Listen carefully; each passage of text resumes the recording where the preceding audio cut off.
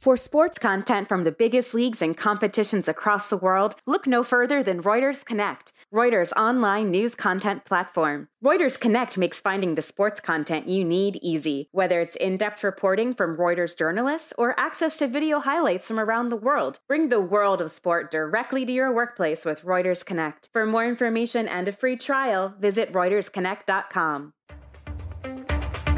Welcome to Keeping Score. I'm Rick Horrow. Each week we bring you insights from the playmakers, deal makers, and rule makers in the world of sports.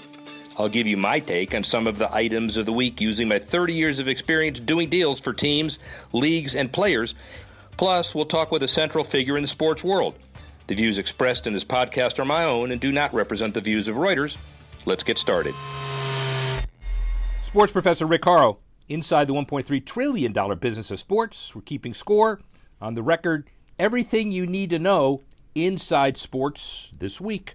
Deal-making issues 3-1. A new study by OLBG.com revealed the highest-paying football leagues in the world.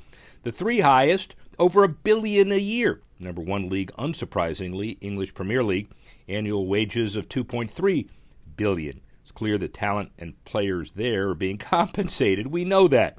Revealed that the MLS, 11th highest in the world, paying their players $259 million a year. The highest paying club is Barcelona, a wage bill of $324.4 million. We know what happened to them. And additionally, the three highest paying clubs, Barcelona, Real Madrid, and PSG, all dwarf the MLS wage bill by a minimum of $15 million. The Italian Serie A follow behind the EPL wage bill of $1.6 billion, a significant step below the English. Lowest paying league, the I-League in India, wage bill of $6.9 million. They will catch up soon. That's deal-making issue number 3. How about number 2? Florida, getting closer to legal sports betting, pushing for statewide legal gambling. The passage of the gaming compact with the Seminole tribe allowing sports betting statewide. Florida looks to be on track to have statewide betting legalized before the football season kicks off. The compact, negotiated by Governor Ron DeSantis back in April, covers all games conducted by the tribe, but also gives the Seminoles the exclusive right to roulette and sports betting at their facilities.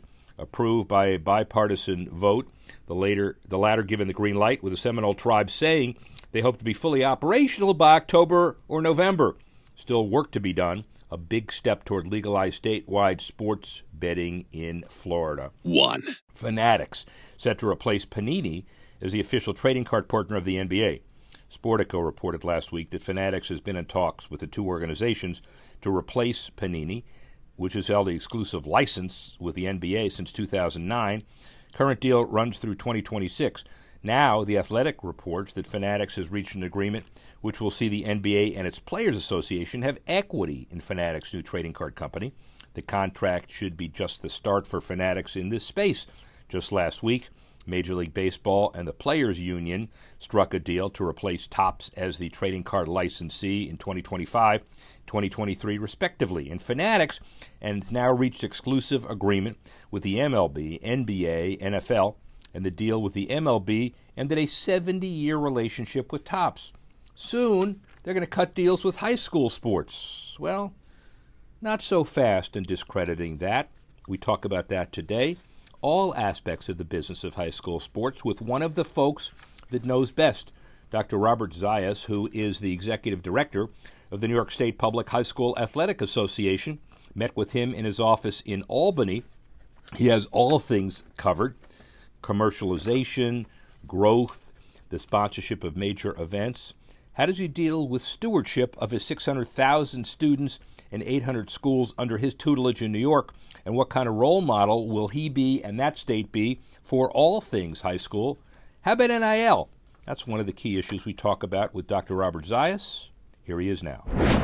We're talking about a whole variety of sports on the high school level, and nobody better than Dr. Robert Zayas, who is the executive director of the New York State Public High School Athletic Association. The key is the beginning of the football season across the land, but with NIL and a whole bunch of other stuff going on, it is a big deal. I've been honored enough to meet with him in Albany at the state capitol, the offices near there 3 weeks ago. very visionary about all levels of high school sports. Need to talk about that now.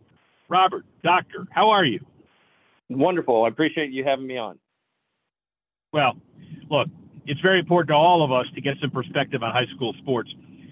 First of all, kind of give us an elevator speech about what the New York State Public High School Athletic Association is like. I assume it kind of mirrors the governing bodies of other associations all over the country. So tell us a little bit more about it. Yeah, it certainly does. We are most known for creating the rules and regulations for which all students participate and the game rules that they abide by while participating in games and contests. We work on behalf of about 600,000 student athletes throughout the state of New York and about 800 member high schools. And you're absolutely correct. Every state association throughout the country looks and operates in a similar manner, but there's also a great deal of differences as well.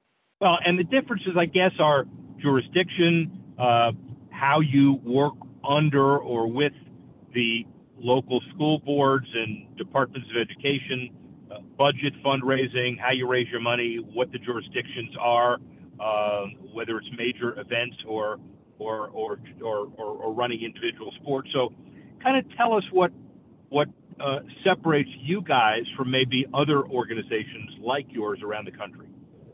Well, each state association throughout the country is really driven and guided by the initiatives created by the member schools throughout their association. So member schools make up the association. I am not the New York State Public High School Athletic Associations, although I serve as the executive director.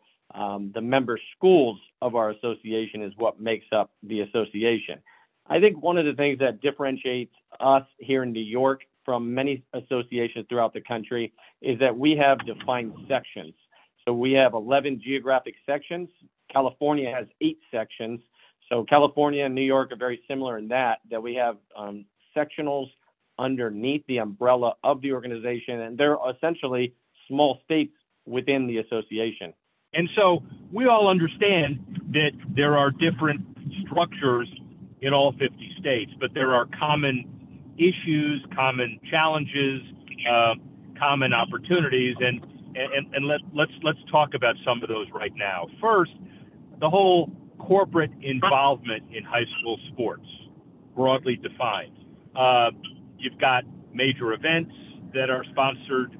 I know host your bread and butter is hosting, the major championships around the country or around New York. You've got sponsorship opportunities for teams, for localities, for media buys. What's your broad perspective on the corporate involvement in high school sports? How much is appropriate and how much is too much? Yeah, Rick, I was just talking about this topic with athletic directors in the Syracuse area earlier this week. And corporate sponsorships are a big part of our operational budget, and they really make up and give us the ability to host an awful lot of programming for student athletes that without the corporate involvement, we would not have the ability to provide that programming and some of those state championship events. For example, we have a skiing championship that we do not charge admission for, but we provide that event for those student athletes who are participating. Same thing with our golf and tennis championships. We do not provide admission or we do not charge admission for those state championship events, but we are able to put those programs on. We also have a number of non-athletic programs. We have a scholar athlete program. We have a community service program. We have a student athlete advisory council. Those are all things that require money, and having corporate sponsorships gives us the ability to provide those opportunities for students throughout the state. Talk about the kinds of corporate stuff, because I know you are a visionary in your context and in high school sports and an opinion leader. You've done similar stuff in Texas and New Mexico, and you're a lifer at a young age, but you've been around the block. Yeah, we've been real fortunate. A few years ago, we were introduced to a company out of North Carolina called Teal Properties Group, referred to as TPG, and they're a third-party sponsorship company similar to IMG or Learfield in the college space. So TPG is currently working with over 20 state high school athletic associations, mainly on the East Coast and Alaska. But what Teal Properties does is they have essentially taken over our sponsorship rights. And with TPG, we have the opportunity to approve all sponsorships that are generated through the High School Athletic Association. So TPG has a salesperson, a general manager in our office, and they sell the sponsorships, we approve them, and ultimately the student athletes throughout the state benefit from that relationship and partnership. We understand corporations are very significant in terms of generating revenue. We know that. A lot of corporations, though, there's some pushback. There's many discussions about soft drinks and candy and other things in schools. Corporations bring a lot of money. There are also some issues. Where do you come out on all of that? Well, I think each one has to be taken individually. I think it's very difficult to put a blanket over a specific group and say these companies are not going to be looked at. Obviously, I mean, when you're looking at high school sports, anything having to do with alcohol or tobacco or gambling, those are off limits. But I think when it comes to other types of companies, whether it be soft drinks, what type of soft drink is most appropriate? Here in New York, chocolate milk is the official beverage of our state high school athletic association. So I think when we're looking at corporate sponsorships, it's really important to try to figure out what companies fit in with the goals and initiatives of the association, and then see how we can provide opportunities for them and what in return they can provide to us as an association to be able to create programming and provide additional opportunities for student athletes throughout the state. Got it.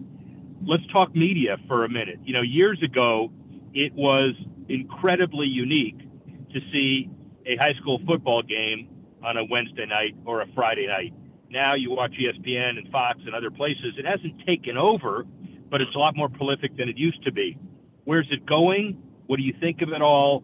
How important is the revenue?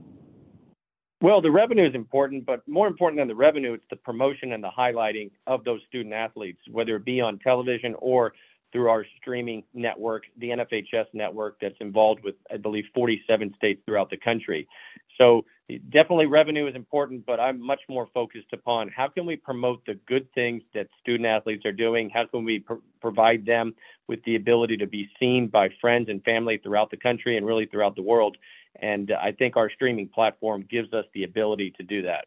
And the awareness part, obviously important. You do run the state championships, football, basketball, as I remember it. And of course, all of that becomes incredibly important if it's televised, right? Well, not just if it's televised, but also if it's streamed, because I think our streaming platform gives us the ability to get and reach out to even more people than what the event would be if it was just purely linear. The digital platform is extremely important to be able to have more outreach to more people, not just in the local area, but throughout the entire country. Let's now talk about the, I don't know if it's an 800-pound gorilla. It's a pretty heavy gorilla because we've now started it. The whole name, image, likeness issue a year and a half ago, NCAA President Emmert said, we're going to let college athletes be paid. We'll work out the details come July of this year. You still let them get paid. The details aren't as clear. You got state solutions. You got college athletic department solutions. You've got conference solutions.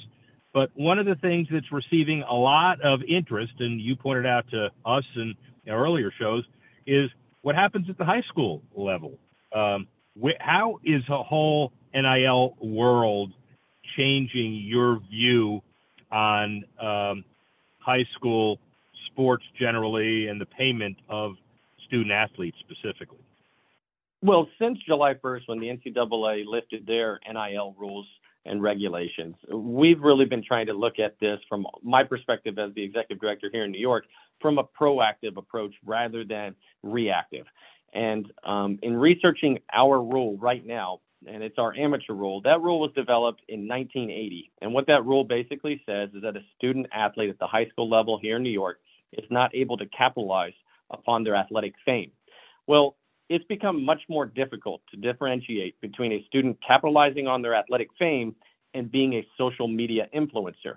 And it's even more difficult and more challenging now that they're not jeopardizing their collegiate eligibility since July 1st. So what we're doing here in New York is we're trying to model our amateur rule after what California currently does. And that's essentially to say student athletes are not able to capitalize on their athletic fame in affiliation with their school, school team, or state association. And what that would give a student the ability to do is monetize on their name, image, and likeness, but they can't do that in a school uniform. They can't do that associated with their school mascot or school logo or our State High School Athletic Association logo. So where do you think this is going around the country? Your solution is a reasonable, enlightened, entrepreneurial one. Well, first of all, what is the approval trail of your solution? Well, we presented it to our board of directors at the end of July, and then on October 20th, we'll go back to our board for approval. So I'm confident and optimistic that the membership sees the need to revise our rule to this extent, as I just explained. Again, our rule was created in 1980, long before the internet and anything referred to as Twitter or Instagram or TikTok was even thought of. So I think one of my concerns is always the rules and regulations that we have as an association. We have to constantly be looking at them and trying to identify areas of needed improvement or areas that need revision. And I think this is a classic example of a rule that we must review and we must look at to ensure that we're able to enforce it and that it's most beneficial for the student athletes that are having to abide by it. Is one of the goals ultimately, as an opinion leader in the industry, that more and more states will take a look at this solution and come up with some similar solutions to their particular issues? Yeah, Rick, as I explained earlier in the show, each state association is guided by the member schools that make up their association. So here in New York, I think I've been able to talk to our member schools and see that they're interested in revising our rule. Other state associations may speak to their membership, and the membership may be staunchly opposed to changing or modifying or revising their amateur rules to allow a student to benefit off of their NIL. So really, this is something that I'm looking at specifically for the state of New York. I'm hoping that if other states are interested in what we're doing, we're able to provide them with information, rationale, and justification as to why we think it's important. I can tell you our lobbyists and our legal counsel certainly are in support of us revising this rule as I just described. Tell me one other thing as far as this in the future. Project ahead with the crystal ball 5 years from now, and I know it's only been a month and a half of active NIL work at the college level, so it is a tremendous leap. But are we thinking about the gifted eighth graders who are in this mix now too? Where is this all going?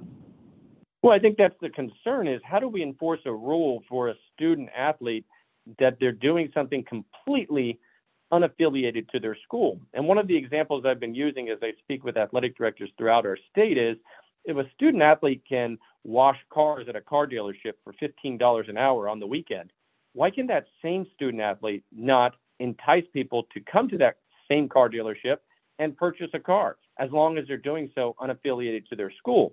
Now, obviously, the contract that would be written up for that student athlete to endorse that car dealership would be important because the car dealership could not. And that's one thing that we're trying to make sure that we note in our rule, that it cannot be performance-based. So that car dealership cannot pay a student $1,500 to advertise or endorse their dealership, and then also include that for every touchdown scored by that student athlete, they would pay them an additional $100 for the season. That would be performance-based, and that would jeopardize their amateur status within our association. You're pretty clear on the slippery slope. Let's just see what happens over the next 5 years. Finally, what happens and where is, in your mind, high school sports generally? And I'm just not talking about New York because it's quite clear, given the interview with you, New York's in good hands. But where do you see high school sports broadly defined going in the next few years? Yeah, I mean, I think we're in a really interesting place because look at the amount that youth sports has changed the high school sport landscape over the course of the last decade. More so now than ever, parents are spending their entire summer traveling with their son or daughter. They're funneling more money into their children's athletic endeavors than they ever have before. And what does that do to that student athlete? What does that do to that interscholastic high school program? What does that do to the family dynamics when that student is spending so much time at such a young age participating in their sport of choice or the sport of choice decided upon by the family, what does that do to that student when they finally get to the high school level and they've been playing soccer or they've been playing baseball or volleyball for the last 8 or 9 years? And now all of a sudden they're put into a different type of element of participation. The parents are no longer paying the coach's salary, so to speak, through the club fees. The parents don't have as much say.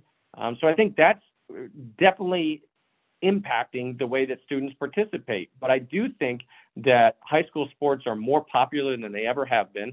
I think that kids are getting more and more benefit out of participation, and research continues to show us that when students participate in high school sports, they get better grades, they attend school at a much greater rate, they have less discipline problems when compared to their non-participating classmates. So all of those things collected together, I think we're headed in a very positive direction, but I am somewhat concerned about how youth sports will ultimately impact the student athlete over the course of the next 10 years, because we need to be cognizant that kids are playing at a much younger age than they ever have before, and they're more focused than they ever have before at the age of 5 and 6. And how is that going to ultimately change high school sports as we know it today? And I think we as interscholastic administrators need to be aware that kids are playing at a much younger age. Parents are more involved than they ever have been before. And what can we do with our rules, our rule enforcement, and rule creation to ensure that we're going to be able to provide a positive experience for those students when they get into high school and they start participating at the interscholastic level? Well, two things are very clear to me. Number one is New York is in really good hands in the future of high school sports. Second, you've got your hands full today and in the future as the entire business morphs into another completely different but compatible level. Well, Dr. Robert Zayas has an interesting relationship and take on his world, having some perspective from New Mexico, Texas, and other states that he's been in and worked in. And clearly, the bottom line is we are just getting started with this whole issue in high school sports. How about the Sports Tech Minute? Barstool Sportsbook went live in New Jersey last week. Its 7th and biggest state yet. New Jersey Penn National Gaming Sportsbook, the 19th online sportsbook in the Garden State, and launched through Freehold Raceway's license. Freehold, jointly owned by Penn National and Greenwood Gaming. Sportsbook can be accessed by both browser and app, but it's not for everyone just yet. Papa says the sportsbook only available to the first 500 people during its soft launch. A Penn National spokesman confirmed the launch. In addition to their new sportsbook opening, they ran a promo on their new app for the Jake Paul versus Tyron Woodley fight. A $1,000 risk-free bet for the new partners who signed up ahead of the fight. And here we go. And then finally, as always, the Good Sports 5 during and after the pandemic. WNBA players partner with online marketplace Parity. The WNBA president said in Michelob's new Ultra Save It, See It commercial that encourages fans to save women's sports content they watch on social media. And Mick Ultra committed $100 million to women's sports for Women's Equality Day. The goal is to raise the visibility of women's sports beyond big cultural events and on the fact that women are involved in sports every single day. Sports High to give $35,000 in sponsorship to female athlete students. Scholarships awarded based on the student's Sports High profile, which they detail their achievements across academics, sports, extracurricular, and employment. An investment in the app Stash sponsors the San Francisco 49ers to provide financial literacy and promote it. Financial literacy training will also be added to the curriculum for STEAM education field trips at Levi Stadium for K-8 students in the Bay Area. Kindergarten through 8 will take advantage of all of this. Finally, Gavin Weir may be the most dominant Little League player of all time. His talents sure to be noted going forward. Got to appear on CBS This Morning on Friday. Will NIL be far in the future? Well, that's for another day. Sports professor Rick Horrow, we'd like to thank Robert Zayas for weighing in on issues such as what we just talked about from the high school perspective. We'd like to thank you all for listening and watching. And we'd like to thank everybody for enjoying the business of sports at $1.3 trillion and growing. Joining us next week when we continue on this track to enjoy the inside business of sports and all its glory. Action Images is the global multimedia sports agency of Reuters.